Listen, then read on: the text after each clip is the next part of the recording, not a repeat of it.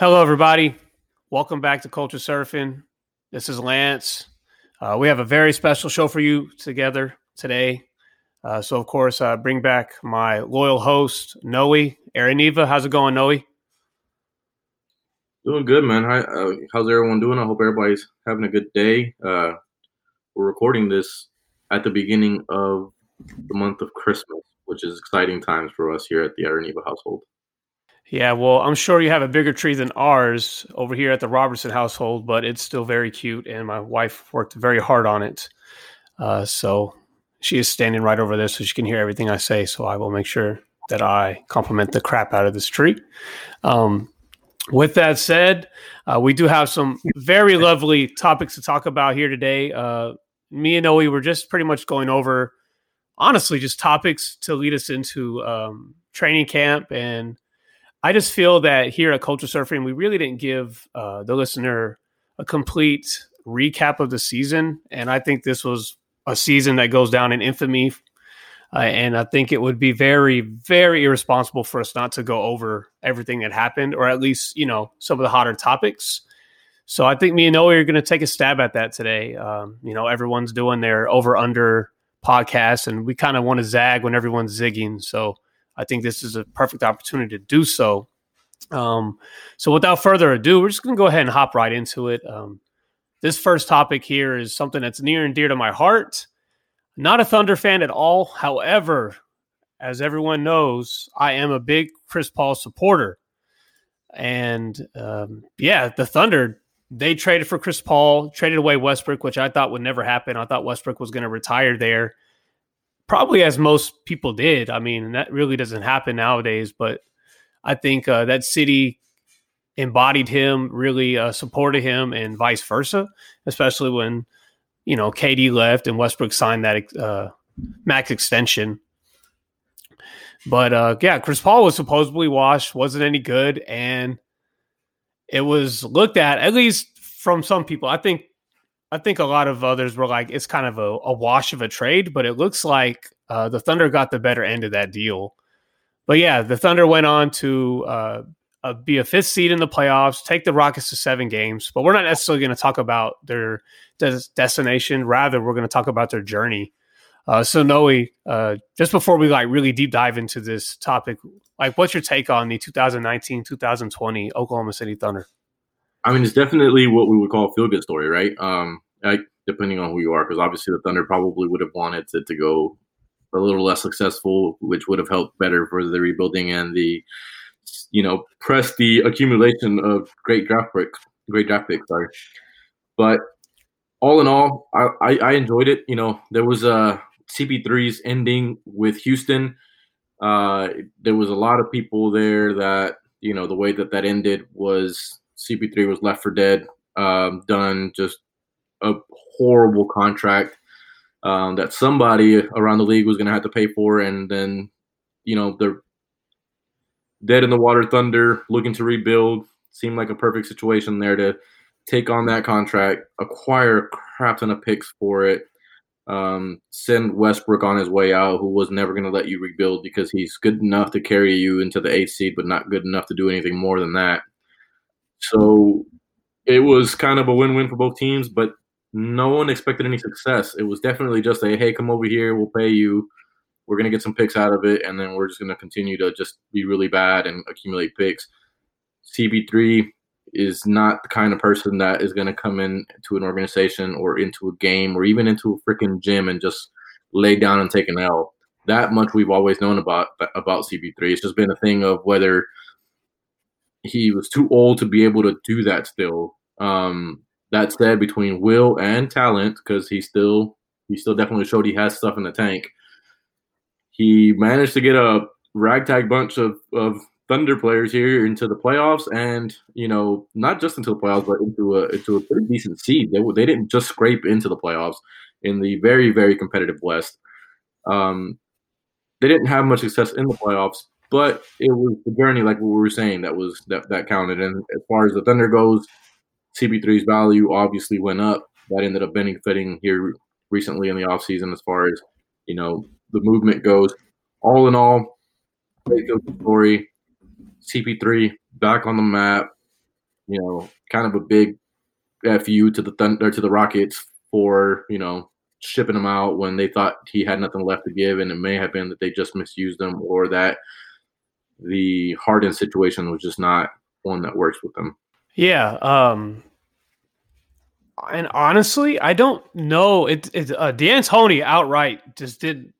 Obviously, he can't just poo-poo the deal, but it looked like he was very remorseful that Paul was traded. It didn't seem that D'Antoni wanted Paul out. And also, as a lot of people talk about, and especially me and that trade was not a Morey trade.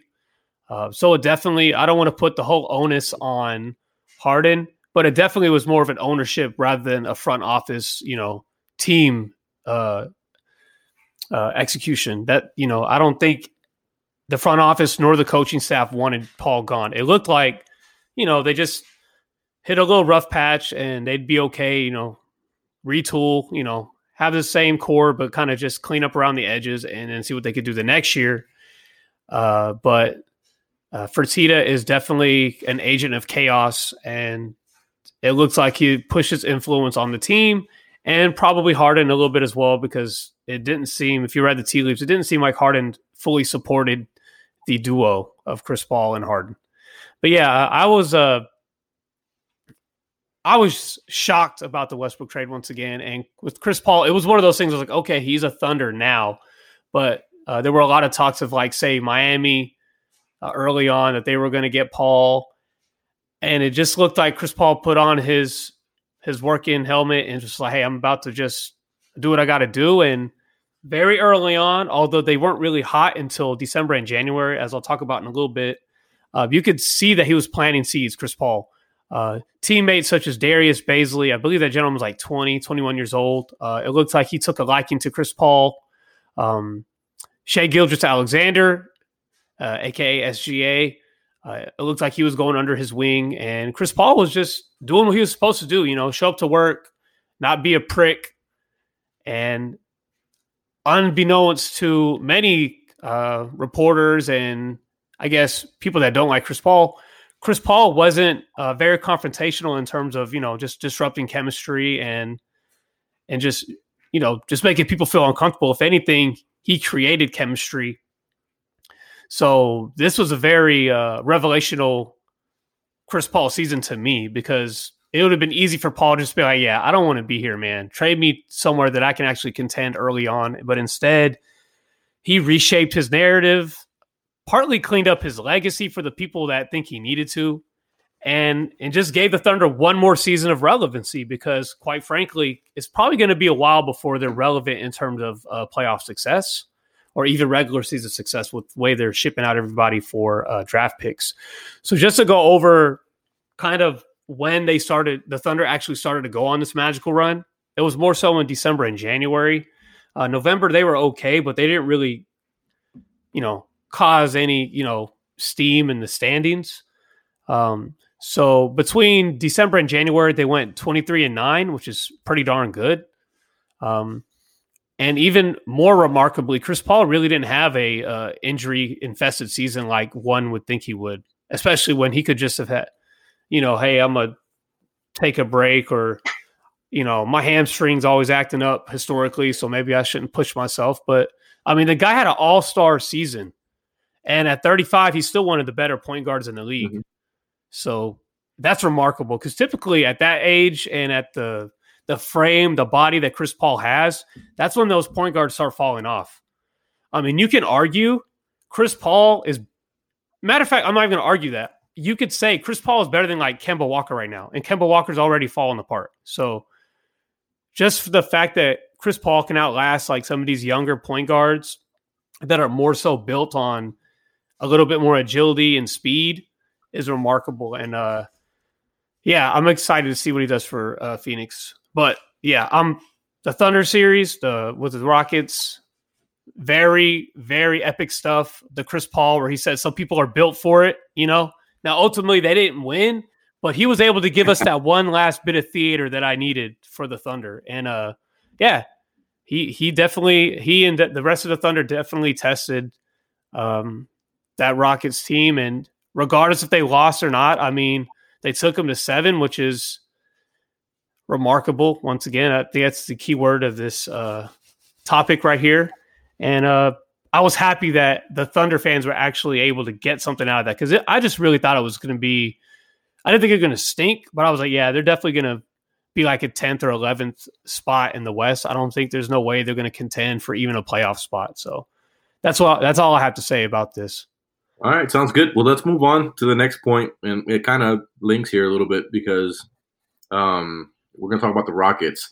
They obviously had kind of like they stayed in the headlines the whole season. It started with the Daryl Morey stuff and China, and then there was the CP3 trade was obviously throw that in there, acquiring Westbrook.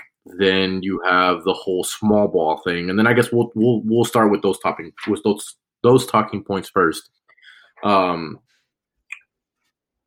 Let's talk about Morey and the whole China thing. Just as a reminder to everybody, it was if I'm not mistaken, it was preseason basketball. They were on tour. There was obviously a lot of stuff going on in Hong Kong. They're in the middle of trying to fight their government. Stuff that typically Americans nor NBA players or anybody else normally gets involved with. But because they were playing out there, and as everyone knows, the NBA's relationship with China had been pretty good up until then. There's a lot of money to be made off the Chinese market for the NBA. It's a big part of what is the NBA revenue.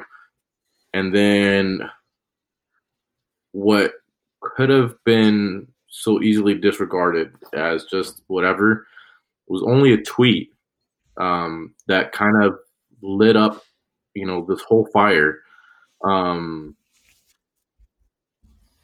then it just kind of went south, right? Players like LeBron started, the media started trying to get everybody else involved into it. The Chinese get really pissed off. They cut off the NBA. Massive amounts of money being lost by the league because of the tweet. It really escalated out of nowhere. And looking back on it now, that kind of set the tone for, it was kind of maybe not setting the tone, but it was an omen to what the season to come would be, later on dealing with COVID and everything else. What seemed like nothing or something small in China, blowing way, way, way up and causing and wreaking havoc, throughout the league. Yeah, so let's just start off here. Obviously, Daryl Morey didn't know there was going to be a shutdown of the season and all this. I'm sure he still would have made the comments anyways, but there was a lot of financial implications with what he said, and literally what he said was free Hong Kong. He really didn't just go out and say anything outrageous.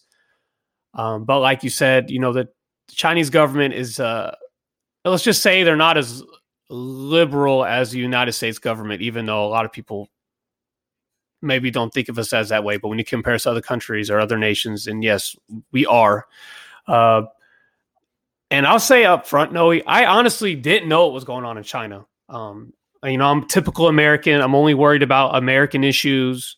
I'm not really looking at, everything as a whole. And it opened it up to me, the issue and I was like, actually, I looked into it and I was like, okay, so it looks like there's some social things going on and it doesn't look right. So kudos to Daryl Morey. However, the issue was, once again, you touched on it, there were actually players over there that something dangerous could have happened to them. So I understand their frustration with Morey's comments, because I don't even think Morey was over there.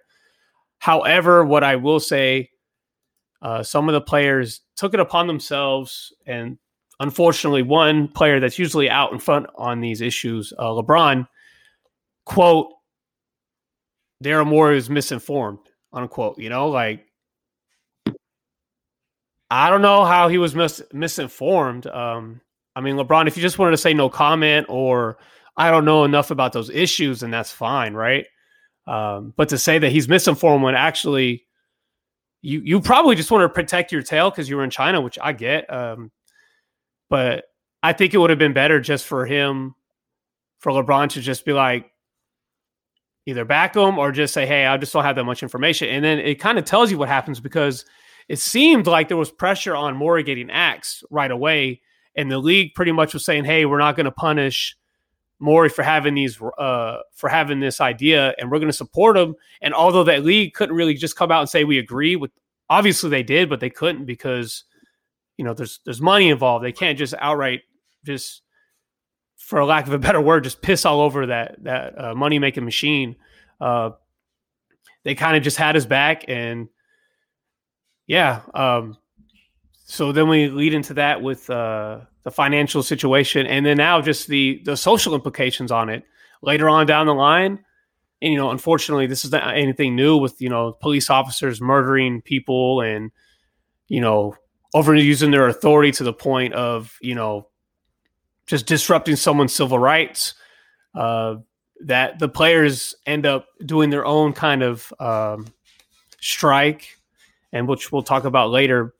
But yeah, Houston is just one big cesspool of blog posts, So then we go on, we talk about the small ball trade, which they get Covington.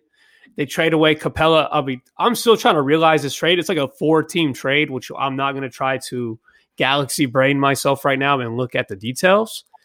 But yeah, the Houston Rockets were involved in so much this year that it would be very weird to not have a discussion about them, because they just covered so many. They covered on-court issues, off-court issues, and issues that could honestly transcend to like just regular news, like people that talk about on CNN, which I believe I did see. But yeah, I just think this was very courageous of Morey to say what he said, even though literally he didn't say anything game-breaking, but he did let people like me in on what was going on just by tweeting that, because if it wasn't for his tweet, I would have, not saying I would have never known, but I wouldn't have took the initiative to look at it then. I probably would have heard about it months down the line. But yeah, I think even though the Houston Rockets season kind of ended terribly, I think they probably gave us the run for the best storyline focused team this year. Know that Morey ever expected that his tweet would have that much of a reaction, right? Like, he probably thought that it would just get lost in Twitter space, to be honest. And it was more than likely just one of those, social media, social reform warriors type tweet than it was anything that really was going to lead to anything productive, as far as like the intent of the tweet goes. And then from there, it really kind of blew out of proportion. It put the spotlight on the league, a league that, as we'll talk more about later, has been very focused on social reform, especially, here nationally. But at that point, became under the microscope internationally. But the Rockets, as you say, man, they were full of storylines, and that'll take us into the next one. It was the Giannis and James Harden beef. Recap that for me. Yeah. So, all right. So, as we know, James Harden is like, obviously he won in 2018, but he's also been a runner-up quite a few times for the award. I mean, this guy is like, as much as we may not like his game, we can't deny he's one of the best scorers of all time, via free throw line, 3-pointers, just Euro steps to the lane. Like, this guy almost has a full package. He has a full package in terms of offense. But then Giannis came along, obviously just won back-to-back MVPs, had a historical season. And I guess James just took issue with that. And honestly, Giannis is not lost in on this. He actually has some poking the bear traits in this too. So I'm just going to give a couple of quotes here. I mean, because it wasn't like these guys don't hate each other. But you could tell you could tell Harden's a little bit irritated by Giannis's presence. I'm not going to say jealous, because Giannis really hasn't won anything. And Yeah, he's won back-to-back MVPs. Maybe it's the love that he gets, where Harden kind of, at this point in his career, it's like if he's not winning a ring, a lot of people are still kind of down on him. But during the All-Star selection, you know how they have the little All-Star draft, the players pick who they want to play with, and TNT hosts it. And of course, Charles Barkley, I guess Giannis, passed on Harden, and Charles is asking, hey, like, how come you didn't want to go with Harden? And then quote Giannis, I want somebody that's going to pass the ball. Okay, so that's a little shot. I mean, it's all fun and games. It's petty, but it's something that we've been talking about with Harden for years. Now there was a season where he did have the most assists, but the thing is, this guy controls so much of the shot clock that, yeah, of course he better have the most assists because he controls the ball, that controls most of the possessions, right? So it makes sense. It gets to the point where he's just, as Charles Barkley says, dribble, dribble, dribble, dribble, dribble, dribble, and it's just kind of hard to watch. And I guess Giannis, one of the best players in the world, is saying, yeah, I don't really want that on my team. Yeah, it's an all-star team, but still, like, that's supposed to be a fun game. So it's really not even supposed to be something that you care about, but evidently it was such a big deal that Giannis was like, yeah, I don't even want to play. I don't even want to play, like just having fun with this guy. I can't have fun with this guy. That's kind of a big deal. And then he also went on to say that whoever Harden was guarding, that's who we were going to focus to let score. So once again, crapping on Harden again and I will say this, he's not as bad defensively as he used to be, and he's actually one of the better post guards in the league, being his bigger frame. But out on the perimeter, he's definitely not known for even holding his own. And then Harden, of course, gets some shots in. He's saying that, I wish I could just run and dunk. That'd be nice. Pretty much saying that Giannis is only good for literally dunking, and that's it, just being athletic. And he also, Harden went on to talk about the media, where he was saying the media has their guys, and that's who they choose for their MVP. So he's pretty much saying that the media forces these narratives, and that's why he didn't win another MVP. But yeah, that's a couple of things. I really wanted to add that in there because it was fun. It was a fun little mini feud, and I don't think the NBA has enough of those. And I just want to include that. So what do you have to say? Obviously, we're pro Giannis guys, and I'm not going to say I don't like Harden, but I don't necessarily like watching Harden. Nowadays, right? The NBA has become so friendly, and the fact that this is even considered a beef is probably a good indication to how friendly the league is. Because it was really just petty. I mean, it was just like a couple of jabs on Twitter back and forth, and it wasn't going to amount to anything relevant.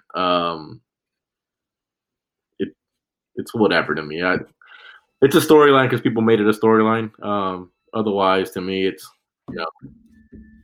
two tough guys, decking it out on the keyboard. So whatever. Let's move on from that because it just kind of. Oh, so that wasn't Larry Bird versus Magic or Isaiah versus the rest of the Eastern Conference. Huh? That just wasn't too much for you, huh? Listen, both of these guys get in the court, would get in the boxing ring with Jake Paul and get knocked out too, man. These are softies. Man, Giannis though? Oh man, Giannis might not even get in the ring. Wow, man, we are seeing a Giannis turn from Noe. This is unprecedented. I did not think we were gonna just have a little shit on Giannis moment here. No. That's entertaining. It irks me because what's the point of all of that? It's just pettiness online. None of that's gonna amount to anything. So it's whatever. I think it'd be more entertaining to me if they played each other more times during the season, or if they were a potential playoff matchup and the storyline could really develop and there could actually be some intensity in some head-to-head matchups. But it really doesn't even amount to that. That's how irrelevant it was to me because it doesn't it'd be one thing if they played each other 4 times a year and then maybe even potentially get matched up in the playoffs, and then we could be like, oh, like, yeah, Well, let's be honest with our listeners. Noe, when I put this on the notes, he was like, "Wait, they had problems?" Yeah, like, whatever, dude. If it isn't like, Malice in the Palace, there was no beef. No, that was just a bunch of beer. Less beef than a bunch of beer in that situation. Yeah. So, all right. So we moved. The 2020 season then came to a screeching halt thanks to COVID-19. Everything shut down. We were all locked, confined in our homes. The league went in a 100+ day hiatus, and a time when I think a lot of people probably thought that the season would just not resume. I mean, that was where we were. It was is will we have a champion this year? Will we just? I mean, there was talks about just a person with the best record just get named the champion, or do we just not have one? Or, there was a back and forth there about what was going to happen. And really all of it was just people, making assumptions and, ESPN trying to find something to talk about during the middle of nothing. It's just kind of uncertainty really is what it all comes down to. That said, I, for one, didn't foresee the league finding a way to get it done. I just figured, they were going to find some sort of way to, close the season and then just re-up next, right? But the league worked extremely hard and spent a lot of money to try and find a way to give the season conclusion, to give the season a champion that it deserved. And really, to be honest, for a lot of us at home, give us something to do. It was great to have basketball come back, especially for a lot of us that were still locked down. It was amazing to be able to watch, some stuff go down, and not only was it good to have the NBA back, but the quality of the product was absolutely outstanding. The league finding a way to once again set the standard amongst the sports leagues, because as this is going on, we're watching the MLB try and do their thing and, watch them absolutely struggle with games because of COVID outbreaks between different teams and postponing games and canceling games. And their situation was an absolute mess. We're watching the NFL do it now. Matter of fact, there was a game that's supposed to be played on Wednesday. That's, the Baltimore-Pittsburgh game, because it was postponed from when it was originally supposed to be played.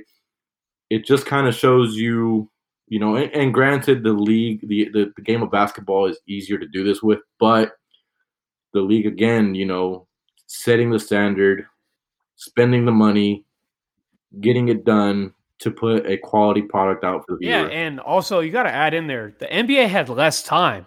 I mean, the NFL had months in advance to look at what the NBA was doing, and maybe they couldn't adopt the bubble all the way, but they could have done more. And this is not an NFL show, but we have to say also that there were players that were saying, yeah, we haven't got any safety protocols. We haven't got any information on as to what they're going to do. So that kind of lets you know that the brain trust in the NFL when it comes to these health issues, they didn't really do their diligence and go out and find a blueprint for it. But yeah, I commend the NBA because I was among the many that were saying, yeah, let's just get rid of this season. Unfortunately, like I'm not one to say, yeah, I don't want to play basketball. I don't want to watch basketball, but let's regroup. This is obviously basketball is not a big deal compared to what we have going on in the world with the pandemic and something that we've never seen. We don't have a vaccine for it. And especially when there was NBA players such as, Karl Anthony Towns, he lost his mother, things like that. So yeah, it hit home. So I was very shocked that the NBA was able to pull it off. And I'm not going to say I was a pessimist, but I was like, yeah, there's definitely going to be some cases and it's not going to be smooth. But the NBA, despite players such as Lou Williams, going to the club and getting his wings and all this stuff, they were able to make a system to where none of the players were tested positive for it. So kudos. And I'm very impressed by the league's efforts. Adam Silver and everyone involved, including some of the players. There was an article where Dallas Mavericks' own Dwight Powell was in on these calls. It was like him and like I think 5 or 6 other players every week. They were suggesting what the NBA could do to bring back the league in a safe way. And yeah, man, the players, they did everything they could, and the league were able to come together. It's just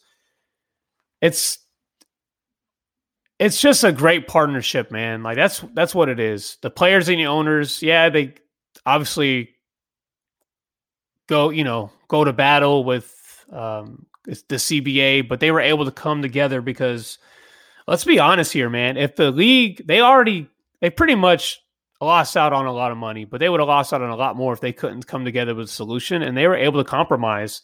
And yes, the players did say they suffered a lot of mental trauma from being away from their family and things like that. But I mean, sometimes you just got to do what you got to do. And once again, I just commend them, and I'm happy that the league was able to set a great example that, quite frankly, it looks like no one's going to come close to doing anything that they did in terms of success when it comes to tests. But yeah, that happened, and I was like, man, we might not see basketball for a long time. And for them to get together, it took like 4 months for them to get the season going back. Stopped in March. Yeah, I don't know the exact dates, but I know it was like 100 plus days. I remember the 100-day mark and thinking, golly, it's been that long already. So yeah, we're talking about at 3, 4 months. So they were able to do that and just full steam ahead, man. Like they built, honestly, a better system than our government did for testing and just keeping people safe. Like, call me crazy, but I would have loved to live in that bubble, man, and go to work if that's how safe it was. I mean, because I really don't feel that safe now. Months down the line, I don't feel that safe going to work, and I'm definitely at risk of catching this stuff. And I feel that if you're in the bubble with the NBA, you are in a damn near state of utopia compared to the rest of the world. Right. I mean, obviously being separated from your family, as we are dealing with even now, with the holidays and people, social distancing, it sucks, right? Like it really sucks. But they, at the very least, you could say they were safe, right? I guess if we want to look at it that way. But then that takes us into the bubble. And if we go into the bubble, what this is where the rest of the season goes down. We get into some great quality basketball. We got the Suns going undefeated. The play-in game, which was, that was history in the making there for the league, and obviously kind of taking advantage of the opportunity to test try something that they've talked about in the past. And I personally think it was, wildly successful. Sorry, I had to sneeze there for a second. Then, we go into the playoffs and more great quality content in the playoffs, great basketball. And that takes us into probably our favorite, being Mavs fans, point here is the Luka Doncic game winner versus the Clippers in the playoffs. Tell me your thoughts on that shot, man. I believe I had gotten off work just in time to watch that game. I think I was working that day, and I got off in time to watch it. And so my wife was here, but she was asleep. And, of course, I was watching the game. And, I mean, so the Mavs, they were up by quite some bit. Then the Clippers came back, made it close, and the Mavs were able to go into OT. And let's just say, before I even talk about the shot, man, like, this was not supposed to be close, this series. I remember all year, me and Noe were saying, yeah, well, not even just me and Noe, pretty much everybody that knows the NBA were saying that the Mavs were a terrible, terrible fit to play against the Clippers, as the Clippers have some of the best wing defenders in the league, and overall just a really good defensive team. And they were going to cause fits for Luka. And even in the regular season, Luka was definitely the most uncomfortable playing the Clippers, and the Clippers, pretty much spanked the Mavs every time they played them in the regular season. albeit sometimes, KP didn't play or Luka didn't play a game. But either way, both games, they spanked them. And, man, just the series was very close in terms of, considering that the Mavs were missing so many pieces. Obviously, KP was playing on a bad knee for all the series, And that shot, when I saw that Reggie Jackson was guarding Luka Doncic, I was like, well, at least he's going to get whatever shot he wants. It's going to be up to if he can make it or not. And as much as the step back shot is fun to watch, as a Mavs follower that's seen so many games, I know that's not necessarily the most efficient for Luka. So I was like, man, he could have probably just drove on Reggie and he would have at least got maybe a floater. But I was like, look, Luka has pretty much been able to get whatever he wants on this Clippers team in this playoffs. So let's just let him do what he wants to do. And the beautiful step back from the left wing from pretty deep. And he makes it over Reggie Jackson. And when we get the whole let's go, Luka slapping his chest, a hand on his chest, the whole team just mobs him. And we get the bang, bang from ESPN's Mike Bream. Come on, dude. I haven't felt that excited as someone that follows the Mavs in a long time, because the last time the Mavs really did anything huge in the playoffs was like Raymond Felton like scoring a potential game-winning shot on the Thunder in like 2015 or 16, something like that. And even then, that was like a 5-game series, so it really didn't mean much. So that shot was just redemption and vindication for Luka. He was able to pretty much put his stamp on the league and over on a team. Yeah, he didn't win, but it wasn't necessarily because of him. But Luka pretty much was like, yeah, I'm here and I'm seriously gonna contend in this league for a very long time. And I did it against supposedly the best defensive team in the league. So yeah, that's what I thought about that shot. There was so much riding on that shot in that series. And, obviously we can't play butterfly effect, but if KP doesn't get hurt and we saw what ended up happening to the Clippers, who's to say that the Clippers would have won that series?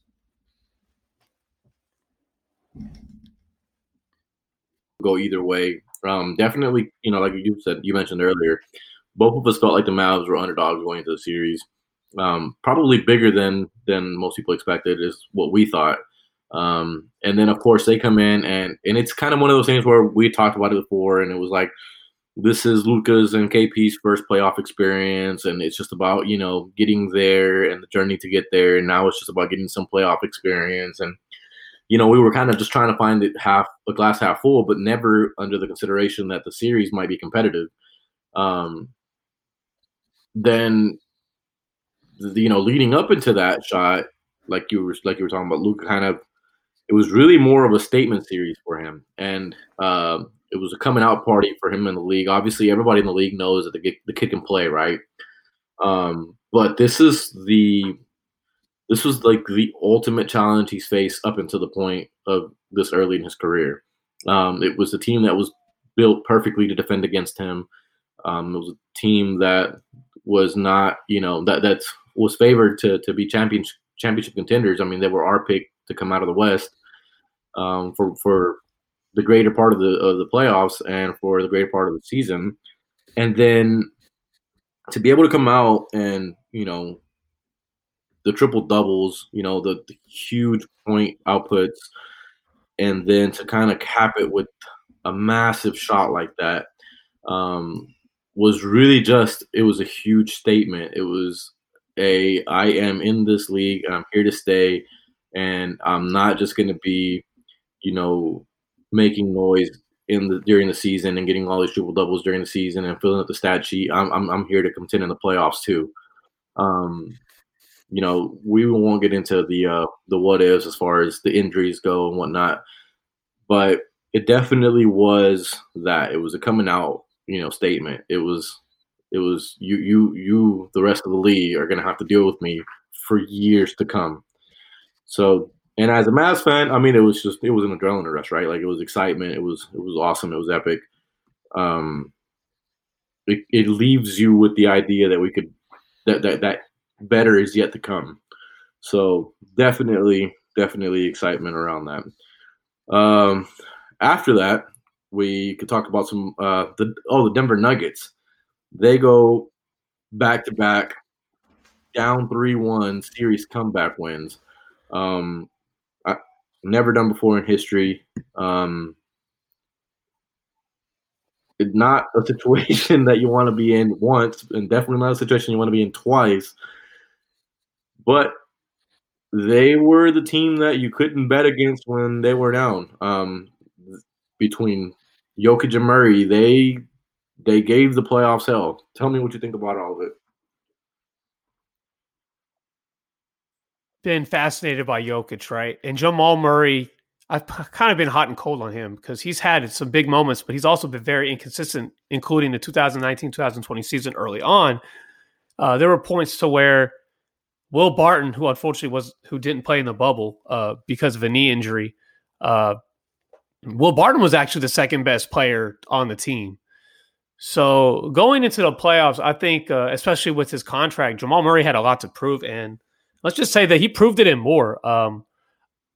I remember us doing an exercise, and we did our playoff All-NBA team, and I had Murray as, the best guard, like the best point guard.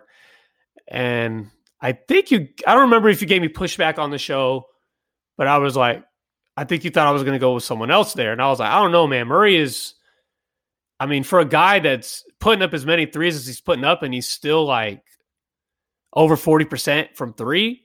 And he's actually also like becoming a great play maker instead of just a shooter. Like, this guy's impressing me. And then defensively, he's not a pushover. And him and Donovan Mitchell probably had the best duo that I've seen in years. Like the best duel. Those guys were averaging over 30 points per game on very high shooting percentages.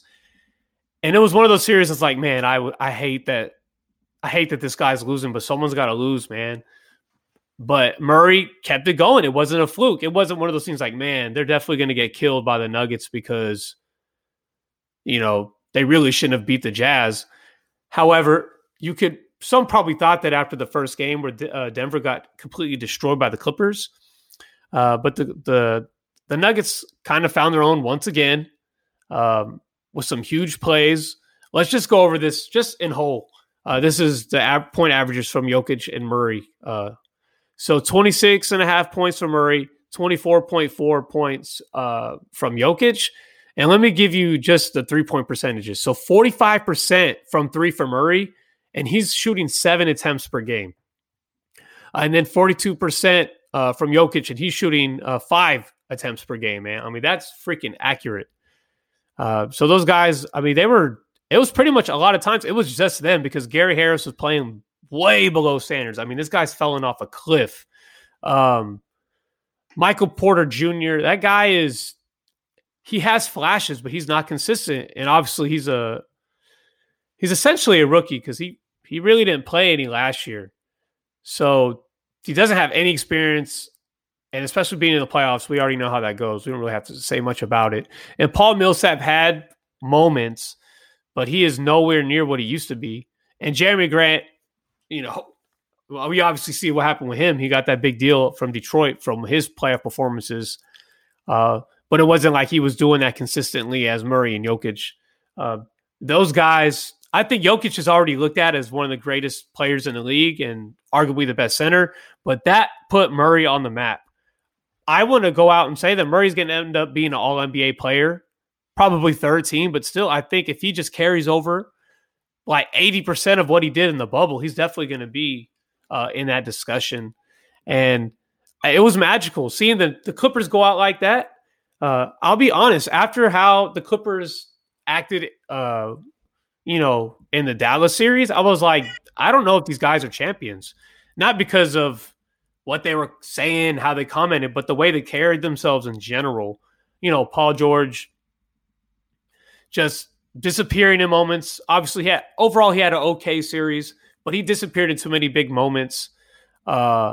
And then the whole Marcus Morris trying to be a tough guy, because we saw how that happened with Paul Millsap. Paul Millsap was like, yeah, let's go. And then they go on, I believe it was like a 12-14-0 run the Nuggets did to win that game. Yeah, the Nuggets have arrived. The only thing is, obviously, they lost some key players, but the core still remains intact. And they have guys that weren't playing in the bubble that they have now in the lineup. But I think that is just that series or that playoff run is alluding to something greater for the Nuggets next season. Once again, I think they're going to be in the mix for top 3, top 4 seed. And Jokic, I think, will end up being an MVP candidate this time around. I think he had ups and downs last season. But now that it looks that he's in really good shape. Unfortunately, it looked like it was because of COVID, made him lose a lot of weight. But I guess double-edged sword there.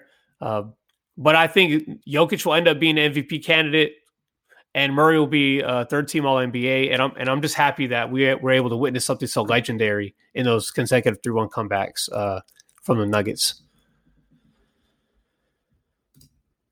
I, for one, was the biggest thing with the Nuggets for me has always been that they obviously have the talent on the roster, but they're inconsistent. And outside of Jokic, they really haven't put it together. The Murray, as a matter of fact, the player that you spent so much time talking about, was really one of the main ones in that conversation of inconsistency. Where he'd come out and have great games, and then he'd just disappear for chunks. During the season, during chunks of games, and it was always, can they put it together, in the playoffs and get it done? And then obviously there was still some inconsistency in the playoffs because of the way that they went down in those series. It was really not because they were, under talented. It's just because they weren't performing well together. And in the case of the Utah series, a lot of that was just Mitchell was going absolutely out of his mind. But all in all, the talent is definitely there for the Nuggets. They put 2 series together, even though it took them time to get there. They put them together. They win the series. They win both of them. They kind of became everybody's little Cinderella story. I know, unless you were a Laker fan, you were probably rooting for the Nuggets in that series too, despite the fact that most of us didn't think that they had a chance at it. It was fun to watch, Murray do what Murray does. And then Jokic has always been one of my favorite players in the league because he's just so good at so many different things.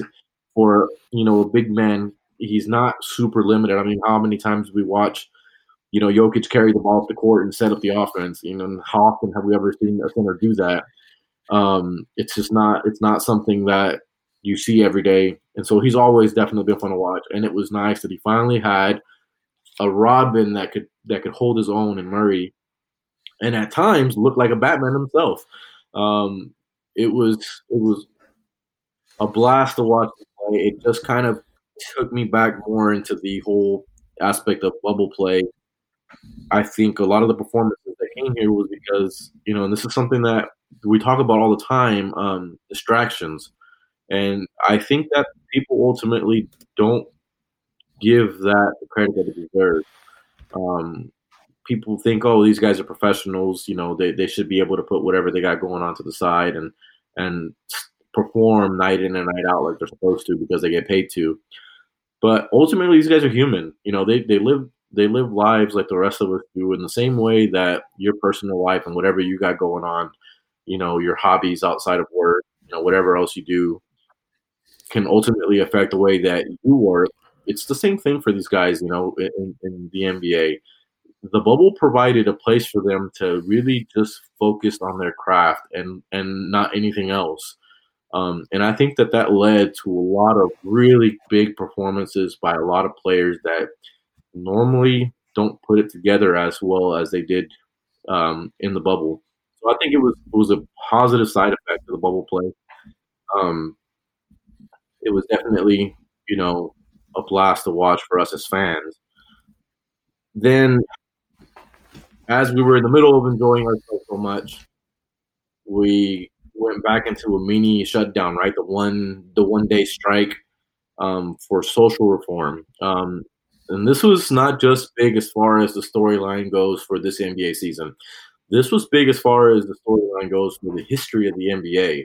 A president was set in this, right? Like we've known the NBA to be very proactive and be very socially aware. We've known players, are active using their platforms and using social media to fight, any social injustices they may feel need to be addressed. But we've never seen it materialize to the point where there's a unified stand within the players, just bring everything to a screeching halt, especially in the way that the bubble setup was, right? Where they're all in one place. They all were able to really have, the meeting about this, figure out what they wanted to do, and pull it all together to shut everything down, to really use their platform to the fullest extent, almost to make a stance on social reform. In the time when the whole world was talking about it, at least here in the United States, everyone was talking about social reform. It was whether you are for or against everything that's happening. This was a time when it was definitely the topic at hand for everyone, and the players took advantage of the fact that they were at the time also the only thing to watch on TV, right? There was nothing else to watch. I mean, there was that we were watching bubble play, and we had so much content every day. We started early and played all through the day and into the evening, and then all of a sudden there was nothing to watch on TV that day, and it was impactful. It was definitely something that I personally didn't see them pulling together to do it. And in the end, it was definitely something that made waves outside of just the NBA circles or just the sports circles, right? Like this was stuff that was on national media coverage as far as the players taking their stance for social reform. So when it's Turner Sports, Ernie Johnson, Shaq, I believe Charles and Kenny were there, and it was Giannis Antetokounmpo receiving his Defensive Player of the Year award, and he had this whole team with him, and they looked like it was business. They didn't look sad or nothing, but it looked very serious. We'll just say in the room, and they were obviously talking about the NBA's efforts and Black Lives Matter and everything else that went into the social injustices and them trying to bring awareness to such things. And I think it was Ernie. I really don't remember who asked, but someone asked Bud, like, so what plans do y'all have, for these injustices? And he was like, well, we don't want to talk about it because we said what we're going to do as a team. And lo and behold, the Milwaukee Bucks were the first team to actually go out and sit a game out. Because I remember I was waiting on the Magic game to go, and they were playing the Magic, and I believe the Magic actually beat them once at this point. And it was on mute. I came in from work and I put on TV, and the volume wasn't up, and they were just showing the Bucks locker room, but like just the door. And I was like, okay, what's going on? I turned it on and they're saying that they're not going to play. I was like, wow, I haven't heard anything about any NBA teams not playing, I know I heard there were reports that the Lakers and the Clippers were saying they were going to walk, right? They said that like a night before, but there was nothing substantial. Like no one outright came and said it publicly. And from what it looks like, Noe, I don't think the Bucks actually told the NBA or the teams, for that matter, their plans of not playing. I just think they were like, you know what, we're not going to play. My apologies, but there was something that happened, and it actually happened not too far away from where Milwaukee Bucks play. I believe it was actually in Wisconsin. Wasn't it the kid that went and shot that 17-year-old kid? What's his name? With the gun? Yeah, that was that was in the aftermath. That was in the aftermath of the whole thing. So Right, but it was in Wisconsin, I it was, believe. yes, it was. It was. The whole Milwaukee thing Yeah. kind of starts up because I can't remember. One of the players was in the middle of a lawsuit with Milwaukee PD because he had been harassed. If you can remind me his name. Sterling Brown, right? There you go, Sterling Brown. So it was something that was already close to home for them. It was something that they were already talking about, as far as like the whole police, overstepping their authority type situation, right? There was that lawsuit was already active, and whenever the shutdown came, it was in the middle of all of the riots. That's that it, that was basically the timeline. Yeah, and the Bucks were like, "Well, this is in our backyard, so we know more than anybody how this feels to us and to our community, and how that's more important than a game of basketball." And so they took it upon themselves to just not play. And after that, we saw a bunch of other teams that are like, "Yeah, we're not going to play either." And that's huge that they didn't tell any of the teams or the league. They just took it upon themselves. And whether you think that's right or wrong, they did it and they took that step. I mean, I don't think they were going to get in trouble or anything, but they were like, yeah, I mean, we know what this feels like, and I don't think we need to talk to anybody. We're just not going to play.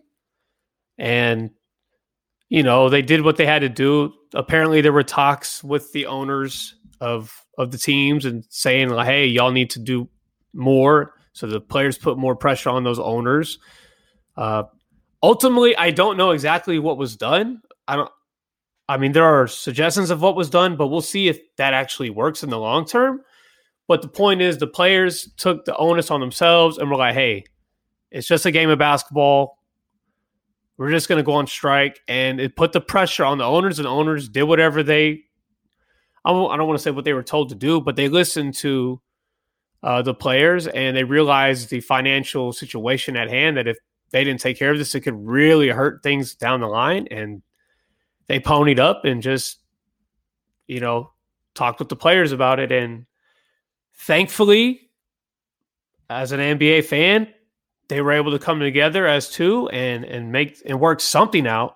Once again, I really don't know what they worked out, but they did something to where the players, I guess, were satisfied. And here we are. We're talking about the league on the verge of finishing. This will bring us to our final two subjects, and they kind of tie in together.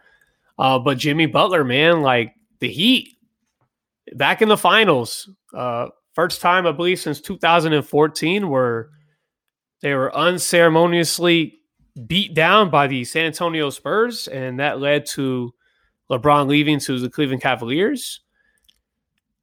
And as big Jimmy guys know, this was our series, man. I mean, we were happy to see him in the bubble, or we were happy to see him in the finals, like on the highest level of basketball, where a lot of people would tell you that Jimmy Butler just isn't that kind of player to lead you to such thing. And he proved them wrong. We saw, they're technically Miami's leading scorer in the playoffs, Goran Dragic, go out with what is a plantar? What exactly was it? A plantar fasciitis tear? What was it?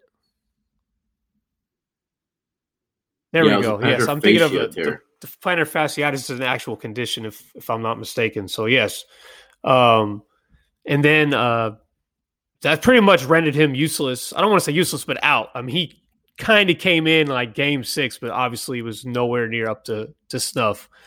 And then Bam Adebayo suffered in game 2, I believe, a neck strain or a shoulder strain, which had him out for a few games. I think it had him out for 2 games total. So that left it up to Jimmy freaking Butler, man. And I mean, I pulled these stats up because I mean, I'm just looking at this in awe. And he just went completely crazy. Now we know Jimmy Butler is not a 3-point shooter, so the 30% shooting from 3 does not surprise me. 55% from the floor is pretty high, though, considering the strain that he had to put on himself to get his team in that position. 26 points per game, 80 rebounds, 9.8 assists. I looked it up. He actually led both teams in assists. So he led over LeBron, which is saying something because LeBron led the league in assists this year. And we know that the Lakers really didn't have a point guard. So LeBron was pretty much the de facto point guard. So Jimmy Butler really was just, at times, just the best player in the world, man. Like, the guy had a 40-point triple-double. We saw the iconic moment where he was just bending over out of breath on the little stanchion after, pretty much after what was leading up to a victory against the Lakers. It kind of reminded me of the Popeyes worker meme where the lady was just leaning over after a very hard shift from serving those very infamous chicken sandwiches. But Butler and his crazy mustache did it, man. He captured the NBA's hearts. I'm not a Miami Heat fan at all, and I convinced myself I'm going to buy a Miami Heat Vice jersey at some point this series or season. And I think that's what the NBA needed. They needed a team of, I'm not going to say misfits because these guys are all players that teams want, but these are not stars at the level of stars that we're used to seeing like in these playoff situations, man. And once again, I don't want to bring up injuries, but we have to. If it wasn't for these injuries, I'm not saying they would have won, but it definitely would have gone to Game 7 and have been a little bit more competitive. But yeah, Jimmy Butler to me is a top 15 player in the league. He deserves his flowers, and maybe he was right about most of those teams that he eminently just moved on, right? I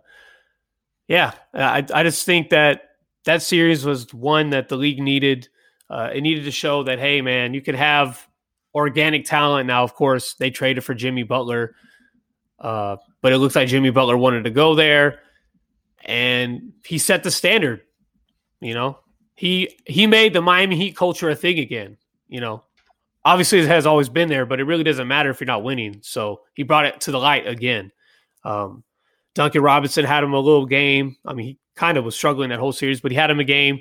Tyler Hero had him the little puppy dog snarl game, where he kind of mugged. It was like a little puppy dog, little growling puppy dog.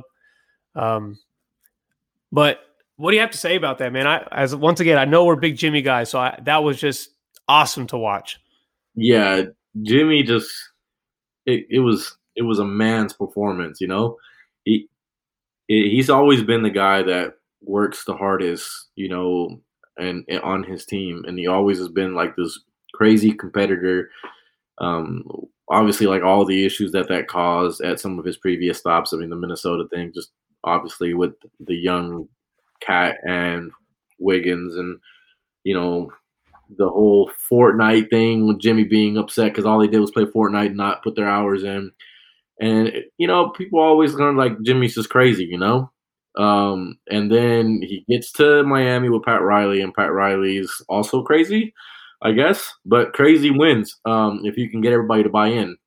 And ultimately, that's basically what happened. And we talked about this, throughout their playoff run and into the finals.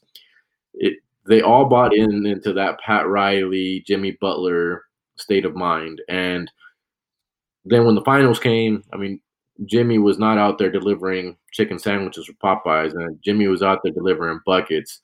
And he was getting them at a crazy clip, and he was doing it the old school way, man, like in the mid-range, grinding, bumping, physical points. Like it wasn't just the pretty step backs, crossover, another step back, bust a three from 30 feet out. It was old school, ground and pound, take this shoulder to the chest because I'm going in for buckets. It was for some of us that like to watch the old school game. It was entertaining as hell. Watching him bend over on that stand, like you were saying, after that game where he rested a total of 20 seconds for the game is absolutely insane. The usage rate for him for the series was something stupid. The assist totals, passing it to a bunch of young kids because his co-stars were injured. All in all, just gutsy, grind out performances, and doing it against the best player in the world on the other side, and arguably another top 5 player in the world in AD. And on a team and the Lakers that have, for the most part, hung their hat on their defensive performances, and a team that was severely bigger than the Heat after the Bam injury. The Heat were undersized, and somehow Jimmy took what was supposed to be a weakness of theirs and scored absurd numbers in the paint, in the mid game, where they were supposed to be weaker because the Heat's thing was supposed to be 3-point shooting. And Jimmy went in there and he grinded it out inside where the Lakers were supposed to be stronger. So he went and he really took it to them, man. And even though they lost, you definitely had to respect what Jimmy Butler did in this series, whether you're a Jimmy fan or not. Ultimately, there was no arguing that he went out there and he went above and beyond to do everything he could to get and put this team into a situation where they could win this title. Ultimately, we'll end with, obviously, the conclusion of the season, the Lakers, the 2020 championship. A very different championship than what we've experienced, obviously, with everything that happened, the pandemic and the bubble, and so many players opting to not even be at the tournament itself when it all came down to it. But in the end, say what you want about them just landing LeBron just because they're the Lakers and they're the name in the market, and obviously being able to trade for, or AD really forcing his way over there, and kind of that setting up everything. You still have to go out and play the games. You still have to go out and win the games. And a lot of those teams that they played against, namely the Heat, didn't just hand anything over. And while a lot of people will try and put an asterisk over the championship, right, because of the pandemic and because of all the injuries that happened with the Heat in the finals and all of that good stuff, in the end, they're still getting rings. They're still getting a banner. Whether you want to put an asterisk or not, they don't care. They're the 2020 world champions. Yeah, man. I'm just going to come out and say, I remember doing like a small recap. It was like a 30-minute pod of talking about the Lakers winning. And I just want to reiterate, man, like they did it. LeBron's 4 championships, and AD got him one. And AD, throughout the playoff run, looked like one of the best players in the league. And he had him some big moments. And LeBron is LeBron.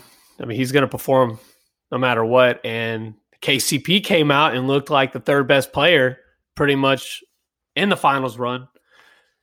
And yeah, the Lakers got them another championship. It remains to be seen if the Lakers can repeat or even get back to the finals next year, but it doesn't look like the West or the league did anything drastically different to knock them off of that totem pole just yet. So it's fair to say that, they're favorites to win again.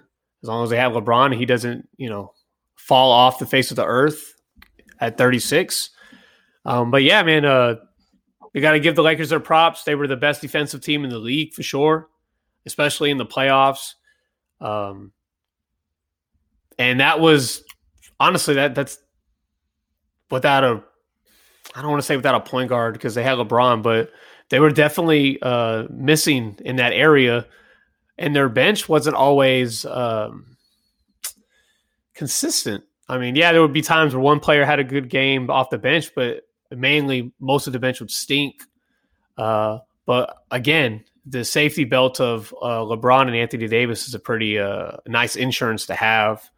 And I'm sure we'll be talking a lot about the Lakers moving forward. They really don't need our roses. They're arguably the best franchise in the NBA, with the exception of the Celtics. So they kind of have that in their corner. And LeBron is the best player in the world and arguably the 2nd best player of all time. And Anthony Davis is the best big in the world. I'm still going to say Jokic is the best center, but yeah. Anyways, yeah, they got the title, and they're going to be in the running for the next year's title. So that was pretty much the 2019-2020 season. And as much as time as we have, hour and 10 minutes for you. But I just was happy to relive that, even though there were a lot of down moments. I think there was definitely a rose that grew from the concrete in that season, and I'm thankful for that. And I'm just, once again, I would reiterate, I'm happy for the NBA that they were able to finish the season. In terms of what we got going on next week, me and Noe are going to be delving into some draft work, specifically for the players the Mavs drafted. We really haven't did our diligence and scouted, if you will, like video wise. So we're going to do that, do our homework, and just discuss what we see as pluses and minuses moving forward for their fit on the Dallas Mavericks roster. Noe, is there anything you want to say before we say our salutations and get out of here?